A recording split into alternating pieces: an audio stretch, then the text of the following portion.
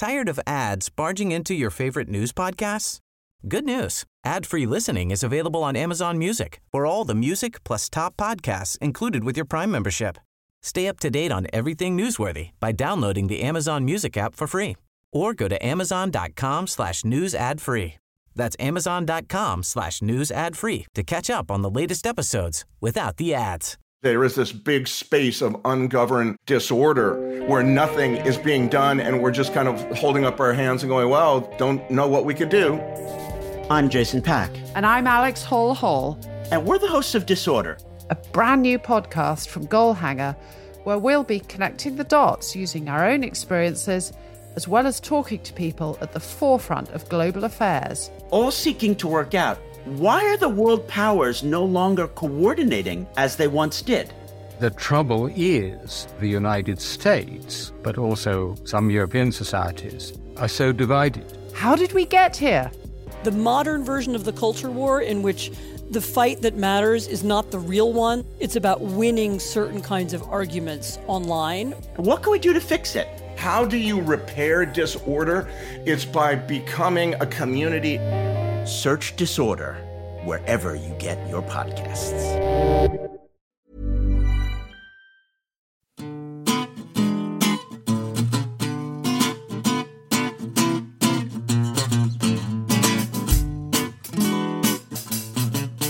Hi, I'm Anoush. And I'm Stephen. And welcome to the New Statesman podcast.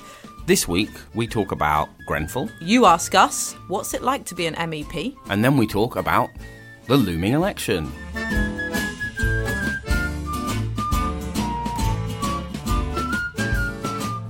So although the big kind of political news this week is the fact that we are having an election on the 12th, and we will discuss that later in the podcast, the most important sort of policy story this week is the phase one of Martin Moore-Bick's report into the Grenfell Tower fire, which came out this morning.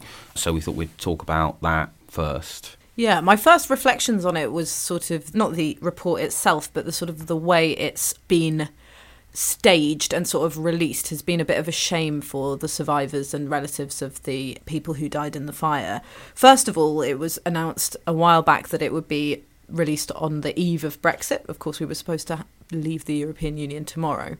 And that was, you know, some activists in the area were dismayed about that because they thought, rightly, that Brexit would overshadow the findings of the report. That hasn't happened, but unfortunately it has coincided with the arrival of the sort of election date and the beginning of the campaign. So that's a shame. Also, it was leaked, which didn't give the actual community a chance to look through the report before it started being framed in the press. And the way that it's been framed and sort of the order of things has meant that there's a lot of focus on the fire brigade rather than on other things that are present in the report, such as building regulations and the cladding that was used on the building as well. So I think it's a bit topsy-turvy, and it's taken quite a lot of the limelight away from the actual victims. Yeah, I made a conscious choice in Morning Call not to cover the leaks because I knew the inquiry had asked people not to do this, and I, to be honest, did feel it was inappropriate, and it's one of those things where I felt unnecessary to have that conversation a day earlier, and also I know that some of the readers of the email know people who were in the tower, so I opted not to cover it off for that reason. And although the full report, which I've read, so it comes in 3 parts, I've read the executive summary, his full recommendations chapter, and the beginning. I'm making my way through the rest of it. Although the full report is critical of the fire services and the emergency services more broadly, the centrally important part, particularly as we go into, so the important part, one, from a victim's perspective, the thing that people wanted but sort of feared wouldn't happen, and he himself kind of said, I didn't quite expect I would come down quite this strongly in phase one. I thought I would save this for phase two, but I think it's important to have it and say it now. Is basically to say, one, that the tenant management organisation's fire guidance was inadequate, 15 years out of date, and two, that the cladding was the central issue. That, of course, validates the things that residents were saying before the fire and increases both the likelihood and the likelihood of success of, that people will end up in court. Because firefighters on the ground worked very hard and were incredibly brave, but it is very clear, particularly if you read the very harrowing, kind of hour-by-hour reconstruction of what happened, that the point where, so in a block of that type, in a block like mine, a block like many people over the country, whether they're in a block built for private use or for social use or for a bit of both. What's meant to happen is compartmentation. You phone the fire brigade. If there's a fire in another block, they go, cool, another flat, cool, we'll fix it. Stay where you are, and you're in fact fine, as indeed happened in my block with a kitchen fire relatively recently. What happened in this case is that the compartmentation failed. The fire spread through the whole block, which resulted in many, many more people dying than you would expect. Because a kitchen fire happens in homes all around the country and in blocks all around the country. The central problem, of course, was that the cladding spread the fire, and the architectural feature at the top caused the fire to spread across the roof, which meant that there was no way of evacuating people from above. But the fire service had no evacuation plan for the tower, which was one of the things that people were meant to have done after the Grenfell Tower fire in 2009. And it took quite some time to move from stay put to get out, as well as it turning out that operationally they weren't very well equipped to move from stay put to get out. And although among the leadership of the London Fire Brigade there is now quite a lot of know-how about what went wrong with Grenfell Tower, it clearly had not been spread down to the people who were actually having to take risks on the ground. And all three of the emergency services completely failed to liaise with each other adequately. They all, at 3 separate points in the night, declared a state of emergency, which is the point when you're meant to tell the other emergency services and, crucially, the local authority. The central story of why it happened is that the cladding was dangerous. Phase 2 will look almost directly at, so it's almost solely, at the regulatory backdrop which allowed that to happen. Because there's still an open question about how much it sort of mattered one way or the other. But it's been a very weird day because you've kind of have been on air talking about it today. It is quite strange because I went on a politics programme today to do a bit of punditry, and obviously, the programme is focused on Westminster, but it is quite odd for the Grenfell report, which we've been waiting for so long as well, not to be sort of the main part of the narrative today. MPs are debating it. Boris Johnson made a statement about it. It's a huge story, and also phase 2, like you say, is going to cover a huge other part of the story, and we'll only hear about it in 2022, we think. So I think that's right. So this is like our one chance to really talk about it for a very long time, where it should be in the news, it should be the top of the headlines on the front pages, and instead we sort of have these strange, jokey front pages from newspapers like Vote Actually for Christmas and stuff like that. Not to sound too pious, obviously the election is big news and it's going to potentially change the shape of our future, but we're not going to have another opportunity, and those victims are not going to have another opportunity for a really long time to be the story.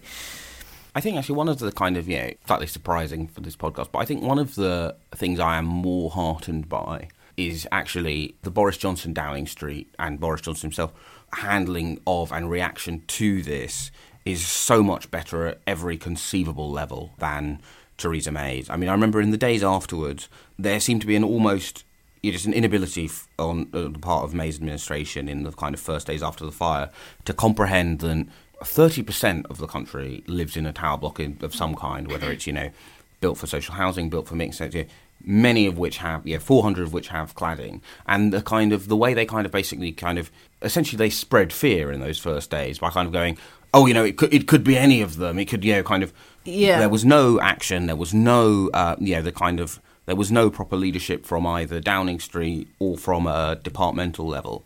And often that Downing Street seemed to act like it was a natural disaster almost. The way they kind of go green for Grenfell is just like, imagine that you have the levers of executive power to do more than go green. And actually there has been slightly more, not as much as I would like, but slightly more seriousness from Robert Jenrick at local government. But also actually, Downing Street I think has been very good over the last 48 hours, very firmly rebutting both when journalists have said tomorrow's the first day of the election, going, no, tomorrow is the day when we're having this Grenfell debate. I know that one civil servant in Downing Street kind of said, well, you won't need us very much tomorrow because, the joy of purdah and holidays. Until no, this is a really, really important. He cleared his schedule in order to, to be able to sit because they knew that many of the families would be in the chamber and listen to the other debates. They moved around, kind of their various obligations to journalists in Westminster in terms of briefings, so that journalists would not immediately all file out. Yeah, and seeing as the certainty, I think, of Phase 2, but even the recommendations of Phase 1, basically say, look, government has got to improve its fire regulations, improve housing, has really got to legislate, also to get the people who own these tower blocks to actually fix the cladding issue, because although this was a tragedy which happened in a arm's length local authority block, it could happen in a variety of housing types, and the people who've had the least done to fix it have been ones where they cannot vote out the people who run their housing, and you just have a private tenant going, well, you've got Help to Buy mortgage there, it's your problem, then you're in a fire trap. And they'll never be able to sell their houses. And so I think, although there are many things about the outcome of the election I'm deeply worried about, I am quite optimistic that whoever wins will actually take on the recommendations in this report, because there has just been a level of engagement with it that is just a complete step change from what went before. Yeah, ministers have been committing to implement all the recommendations already, so you sort of hope that will happen. Just to add one last thing, I mean, yes, there are people still living in flats that have that dangerous Grenfell-style cladding around the country, but there's also people living in other dangerous kind of situations which are ignored, really. We've had two sort of scandals uncovered recently. One of them was these new build houses that people on Help to Buy mortgages buy, and then developers brush their hands and that's it. You know, all the problems are your problem, and some of these have been fire safety issues that they've sort of skipped in order to build these houses as quickly as possible. And there was another scandal in one of the London boroughs that I can't actually remember at the moment, where people are living on week-to-week leases in these basically condemned old council blocks, which are really dangerous. You know, people have had their children bitten by cockroaches in these places. So it's not all about that individual type of cladding. It's about having respect for people who are living in these kind of buildings around the country and making sure that they're not in dangerous situations.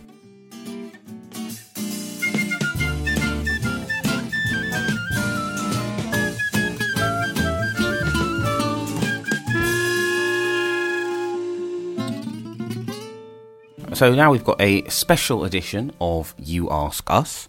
Obviously, we occasionally, some might say too often, sort of geek out about parliamentary procedure here, but we don't really talk about any of the other parliaments that we are part of outside of the United Kingdom, obviously the European Parliament being the most important and the one which is kind of up for grabs in this election. So we're joined by Louisa Porritt, who is Lib Dem MEP for London, to talk to us about what it's like being an MEP. Thank you, Stephen. Well, it's obviously been a bit of a strange time for us British MEPs because we're in an existential situation.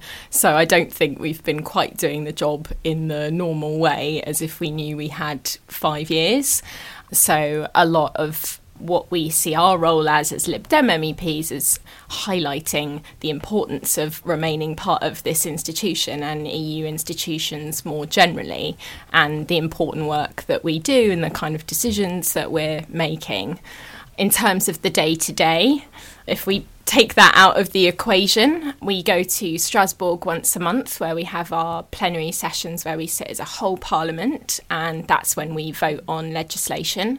And we race through loads of votes at once, so it's quite chaotic and everything's being translated at the same time, so you have to really concentrate so you don't lose your place and accidentally vote the wrong way, because it all operates predominantly on electronic voting, unlike our parliament here in the UK. And then the rest of the time we're in Brussels and we're having committee meetings where we also have votes, and we all sit on specialist committees according to our areas of expertise. It's interesting that you use the word chaotic, because I always imagine the European Parliament with its electronic voting as like very sort of organised and staid and sort of efficient. But are you saying that there's sort of the type of chaos and confusion and high drama that we see in the UK Parliament? Not quite comparable to the levels of drama in the UK Parliament at the moment. I think that would be quite difficult to match. But as both us and the Brexit Party MEPs are in the Parliament, a little taste of Britain has been brought to Brussels and Strasbourg, I think. Yeah, so not chaotic in that sense, but more in the sense that there's a lot to absorb in a short space of time. The way that the Parliament operates is quite different to Parliament here because everything is based on compromise, and actually no legislation would get through if it wasn't done in that way. So there are often really last-minute changes before voting, and that's what I mean by chaotic. You have to make sure you're really up to speed with what those changes are, and there can be very last-minute changes both at the group level as a wider group of MEPs across the whole Parliament, so we sit in a wider Liberal grouping, but also sometimes as a Lib Dem delegation, as a group, we will have our own position on things as well. So there are a whole host of policy areas that we'll vote on at once, and it's making sure that we keep abreast of that. So yeah, as you say, you're part of the Liberal grouping, which is, well, as with all of the European parliamentary grouping, it's quite broad, right? It includes Emmanuel Macron, but it also includes Mark Rutte, and does it also include D66? Yes. Because you've got two partner parties in. Indeed. Yeah. How do they find that? Because obviously they compete with each other, and although they don't agree on a great deal, what's that sort of like day to day? Yeah, well, Renew Europe, which is the name of this new political grouping that used to be called Oldie, is entirely new in the sense that the French have come into it, and that's slightly adapted the identity of the group. So we see ourselves as the most pro-European grouping in the Parliament. That's the identity first and foremost, and also a progressive grouping. But it is this kind of mishmash of newer groups from different countries and former Liberal parties. And as you say, there are some countries like the Netherlands that have more than one Liberal party. So we're all learning how to work together, actually, and it's not necessarily just that there could be tensions at a country level. It's that battle to identify what our core values are, because this is the largest that group has ever been now. There are 108 MEPs, and finding those common values and identity is quite a challenge, and we're still working through that. Journalists who work in Brussels from the UK often get asked, what on earth are you doing? What is your country doing? Do you find as a Brit working in the European Parliament that you get sort of almost personally associated with Brexit or the mess that we're going through in this country? Well, I think the good thing is our colleagues know exactly where we stand on Brexit, so we don't mind being associated with it so long as we're associated with the Remain side of the argument and fighting for the pro-European cause, because actually there's a lot of empathy for our cause across the Parliament from other pro-Europeans, because they may not be quite at the same juncture as us, but they are all facing the same sort of battles at home as well. This struggle between pro-Europeans and Eurosceptics, it's happening in other countries. This is also happening in France, for example. So there's sympathy with our cause, but also undoubtedly a huge sense of frustration at the fact that the UK as a country hasn't managed to find a way forward yet on Brexit, and that's still kind of hanging over the work that the European Parliament's doing. And just like people at home in the UK, other Europeans really want to move on and talk about other things. So you kind of talked about that sense of frustration. One of the kind of important behind the scenes thing about what happened this week was Joseph was, I think, very aware that if this Parliament didn't do something, then we were going to end up with a very short technical extension to ratify, and we would have been out.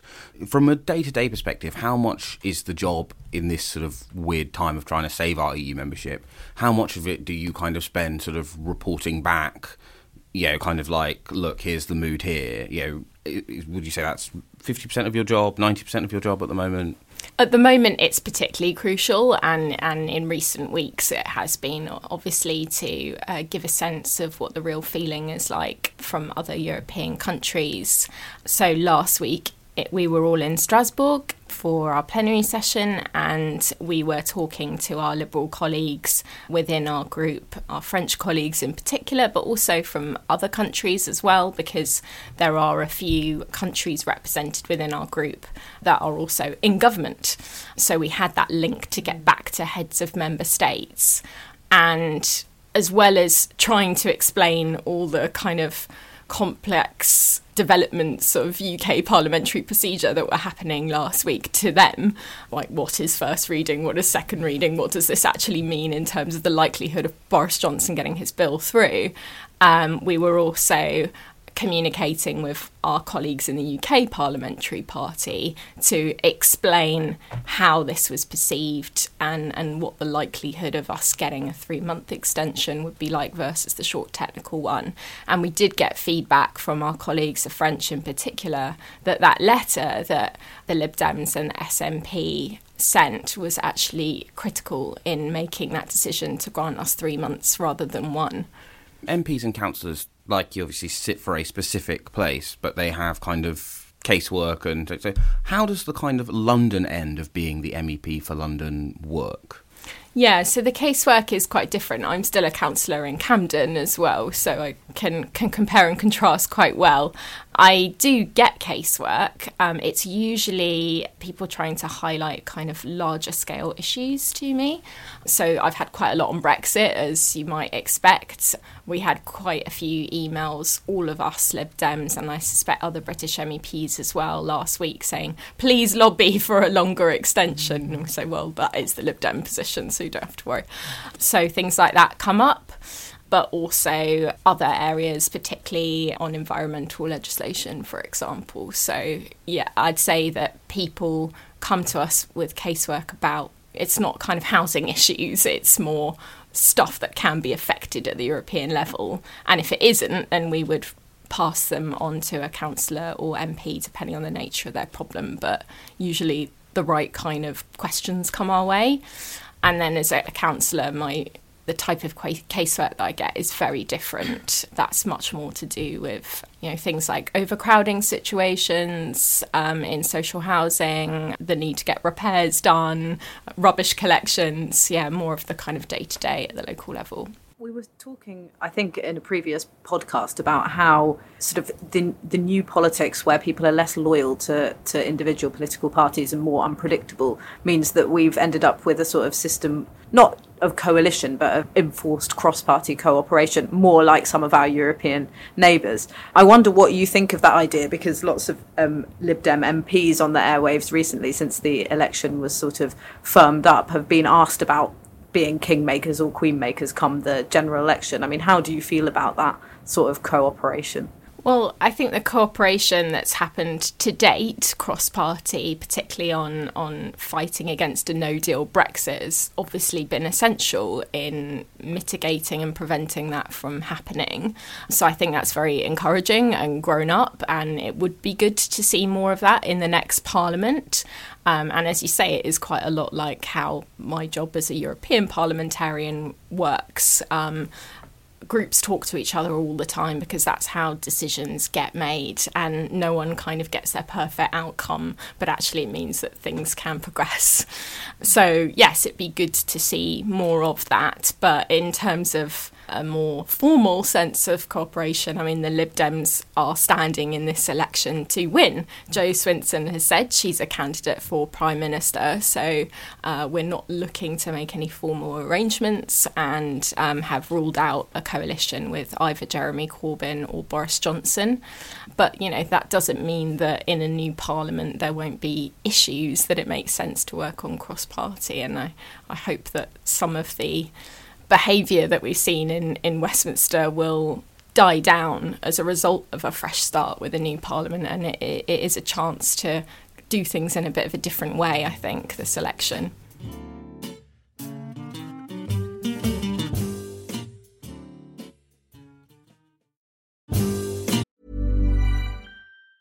Tired of ads barging into your favorite news podcasts? Good news. Ad-free listening is available on Amazon Music for all the music plus top podcasts included with your Prime membership. Stay up to date on everything newsworthy by downloading the Amazon Music app for free or go to amazon.com/news ad free. That's amazon.com/news ad free to catch up on the latest episodes without the ads.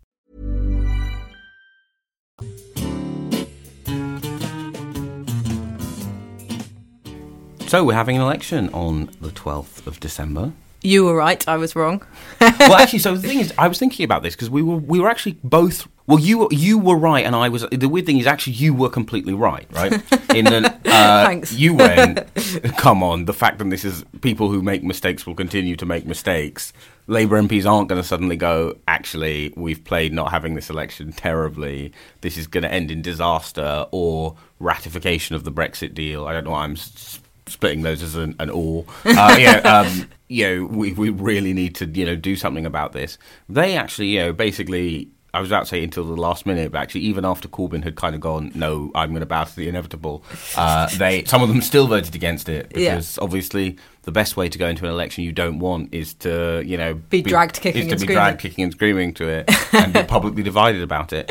And I actually do think, I'm not just saying this, because you're, within hitting distance of me, but I think it is more important to be right about process than it is to be right about outcome, because mostly if you're correct about the process and something happens, you'll be right more often than not. Whereas, I'll take that. But it's rather like this election, right, where some people are going, it's too volatile to make a prediction 6 weeks out. Some people are going, Boris Johnson's going to win by loads. Now, those people might well be right, but their method of reaching that conclusion means that they will be wrong about more elections and more events than they will be right about. Because, the thing that I did not really see coming was this idea that we would get an election via the Liberal Democrats and the SNP going, OK, here's a way that we can guarantee that it happens in a timetable that we can trust without you doing any jiggery pokery. The thing I kind of find astonishing, and I don't think it really matters because I think once the elections happened, the attack line that you didn't want it it falls away, doesn't it? Falls away. Yeah. But it would worry me if I were Labour that Corbyn had the right idea, I think, was correct to believe they needed to go for it, and still ended up bungling the politics of it quite so badly. Like the speech he gave, where it kind of completely exposed the logical difficulty of being, this government's terrible, universal credit is awful, but maybe we should leave open the possibility of that continuing for a year while you get this major legislative victory that will knock the morale out of a large chunk of the left. What could go wrong? And I just found it kind of surprising that someone who thought that it was a mistake not to go for an election could look at that speech and go, yep, this is not leading with my glass jaw. And I think that would worry me in terms of their ability to not only make the right calls, but sustain and see through the right calls. I am increasingly astonished by the Parliamentary Labour Party's ability to convince itself of things. Like the number of them tweeting things like, shocking to see the at-Lib Dems abandoning the people's vote, which there is definitely. Oh, they love saying that, don't they? This is one of those things where it's just like, I just look at it just like, guys, I'm not sure what I find more troubling. The fact that I actually do think they do sincerely believe it, because it's just like, do you sincerely believe this? Worrying because you can convince yourself of any... at this point, anyone who thinks that this Parliament was going to vote for a second referendum under any circumstances is just deluding themselves, right? To be fair to them, they've been lied to by an awful lot of people, the Lib Dems, New European, now the Labour Party, but it's not going to happen, right? This Parliament was never going to do it. But also, EU diplomats were openly saying to various people, if you don't have it's a democratic event or it's a technical extension to ratify, you need to pick one. And it's just like, either those MPs have deluded themselves or think that we're all so witless that we can go, oh yeah, no, it's true. What I really think of when I think about the Parliamentary Labour Party is a united, cohesive group of people who have been 100% clear and committed to one Brexit outcome over the last 3 years. No one thinks that.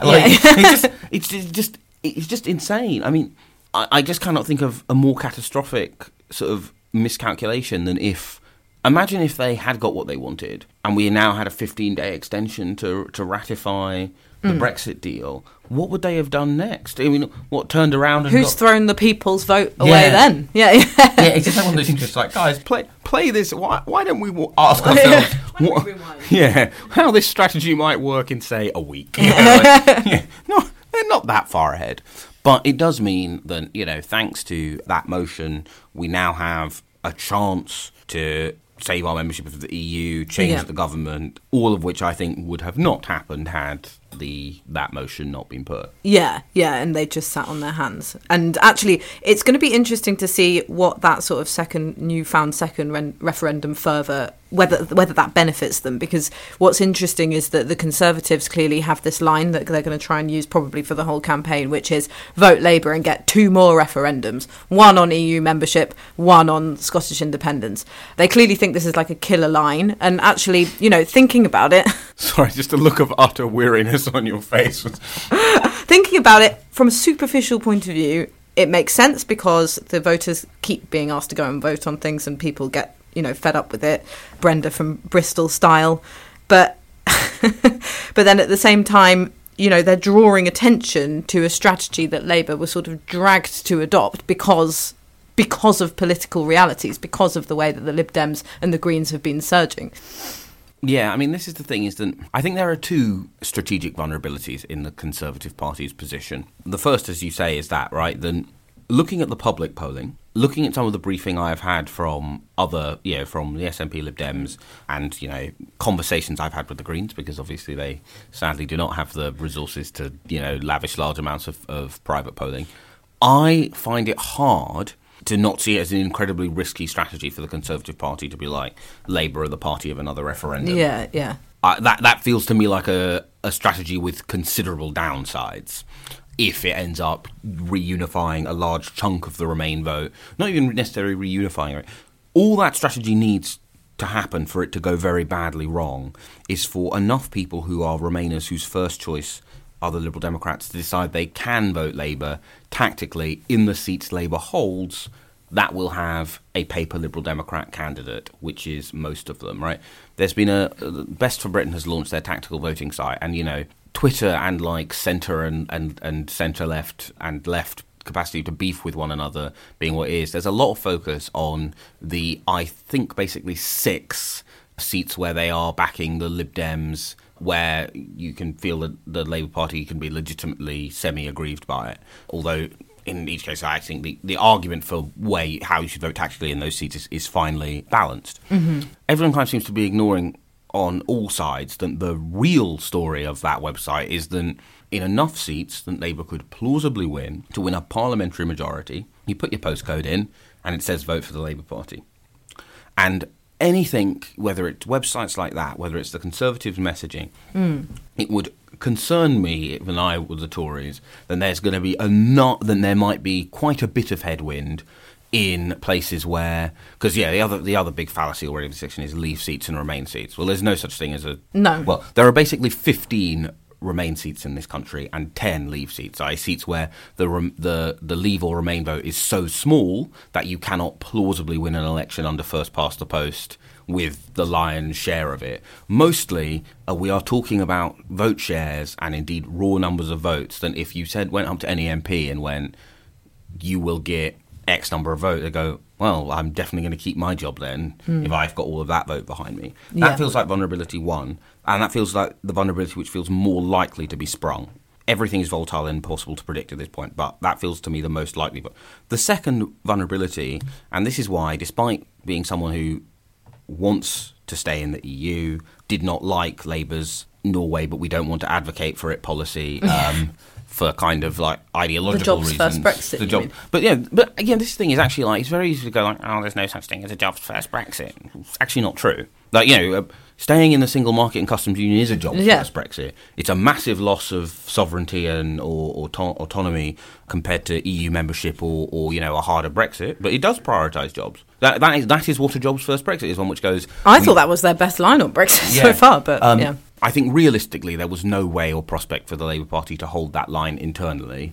Yeah, the reality of their NEC, the composition of the NEC, composition of the conference floor meant they were going to have to abandon it. So when I did that piece going, they shouldn't change it, I didn't do it thinking, God, you're dumb not to. I just do think that if they had been able to stick to a position of let's stay in the EEA, I think they would be in quite a powerful position now, because they would have been able to say, but look, we're happy to vote for these exit terms, because those exit terms, although they allow a harder Brexit, they're entirely conducive with a sort of Labour jobs first Brexit. Why have you called an election that you don't need to have? It's non-disruptive. It gives one of the weird ironies of the Brexit process, right, is the majority of leavers are people who are angry about the free movement of people to places they do not live. Yeah, like most places where people are most concerned about immigration from the EU don't have very much of it. And on the other hand, you have Remainers who are very angry about a right to free movement that most of them will not and cannot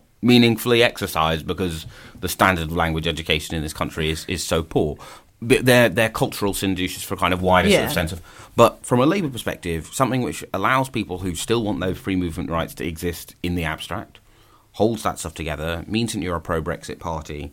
However, having not used the moment in 2017 of maximum power to go, we're going to stay in the EEA, and if you don't like it, there's the door.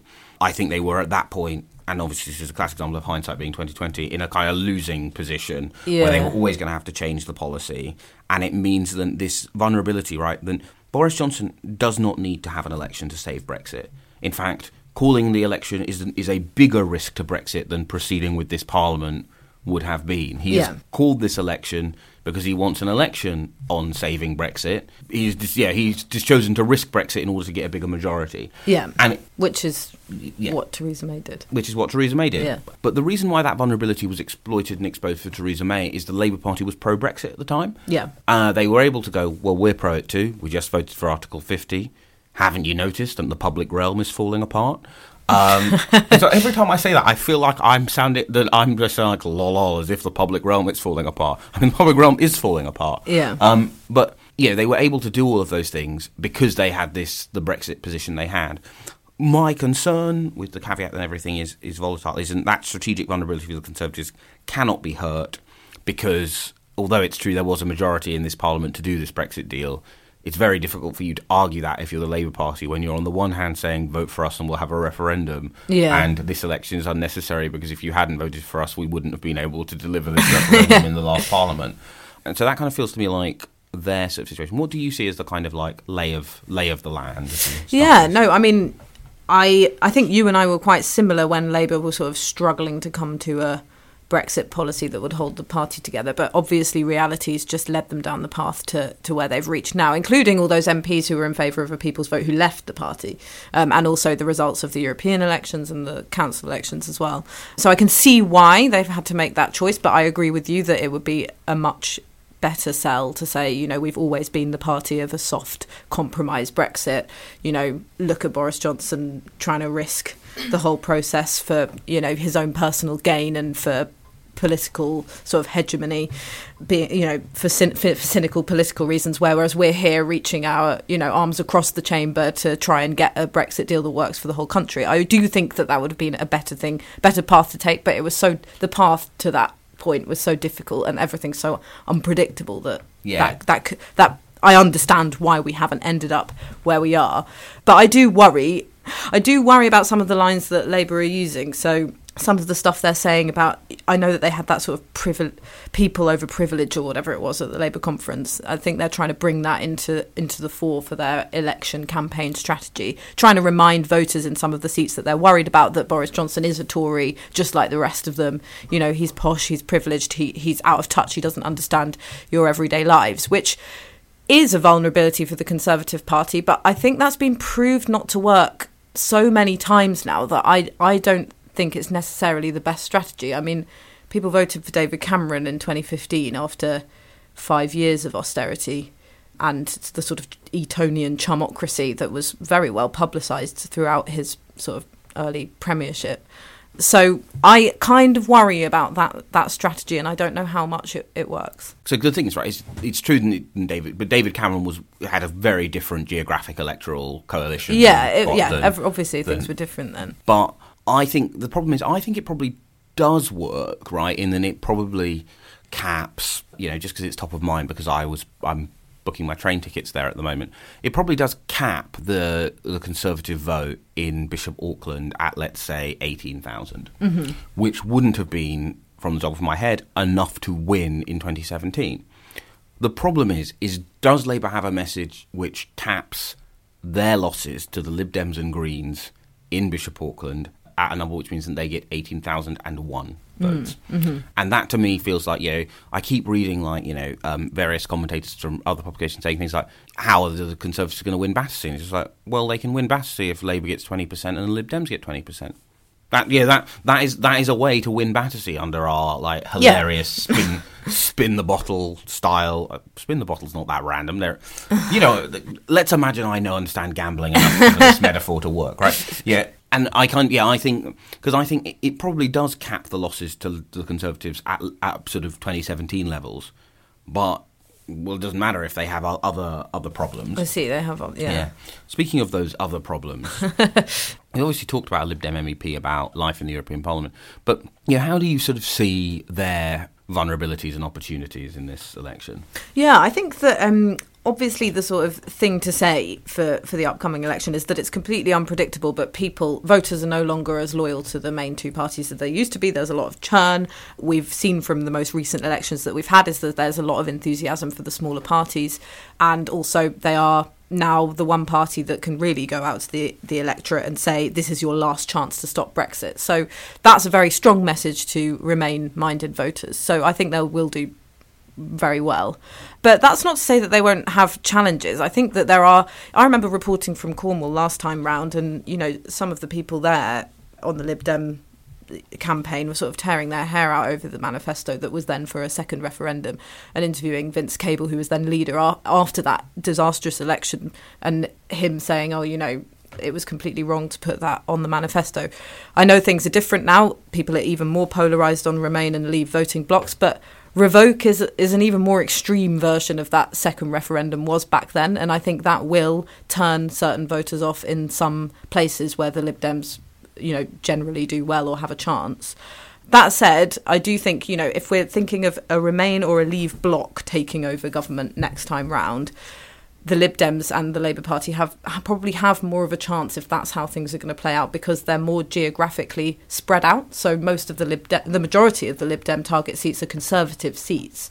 Whereas if you think about the Conservatives and the Brexit Party, the Brexit Party would mainly be taking votes off Brexiteer Tories, really. Okay, there's a few Labour seats where they could potentially make the Labour MP slightly fearful, but they sort of eat each other's votes, whereas the Lib Dems, Labour and the other Remain parties kind of a bit more evenly spread. So for a first past the post system, if they're going to work together, if they get in government, that sort of bodes better for them, I think. Yeah, because I kind of think with all of the caveats, and you will get sick of hearing from us every week about things being volatile and therefore hard to predict, people do seem to have forgot them.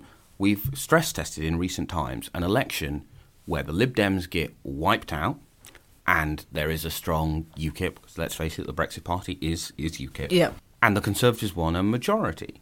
Then we had an election where the UKIP/Brexit Party was non-existent and the Lib Dems revived a little bit, and the Conservatives did not have a majority. Because, as you say, the areas of strength for the kind of centre-left parties are different. Now, it may not matter if first past the post means and Johnson can kind of just jump all over that difficulty, but it is risky, it is an intensely vulnerable path, and it's a long campaign, and we don't know how it will end. You've been listening to the New Statesman podcast with me, Stephen Bush, and my colleague Anusha Kellyan. It's recorded by Emily Bootle and produced by Nick Hilton. Thank you very much for your responses to the question about whether or not I should change the music. Like David Cameron, I asked a question to get one answer and got the one I didn't want, but like David Cameron, I will be abiding by it, so the music will stay. Unlike David Cameron, I'm afraid I'm not resigning, but please, do keep enjoying the New Statesman podcast and do leave favourable reviews about it on your podcast provider.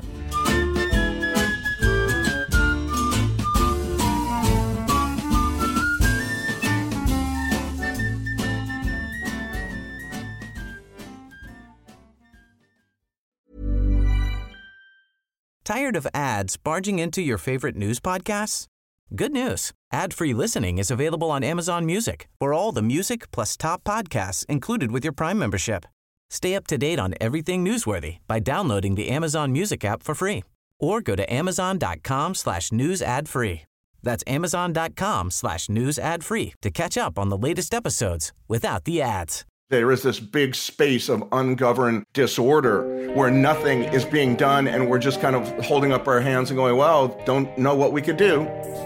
I'm Jason Pack. And I'm Alex Hall, And we're the hosts of Disorder, a brand new podcast from Goalhanger, where we'll be connecting the dots using our own experiences, as well as talking to people at the forefront of global affairs. all seeking to work out why are the world powers no longer coordinating as they once did?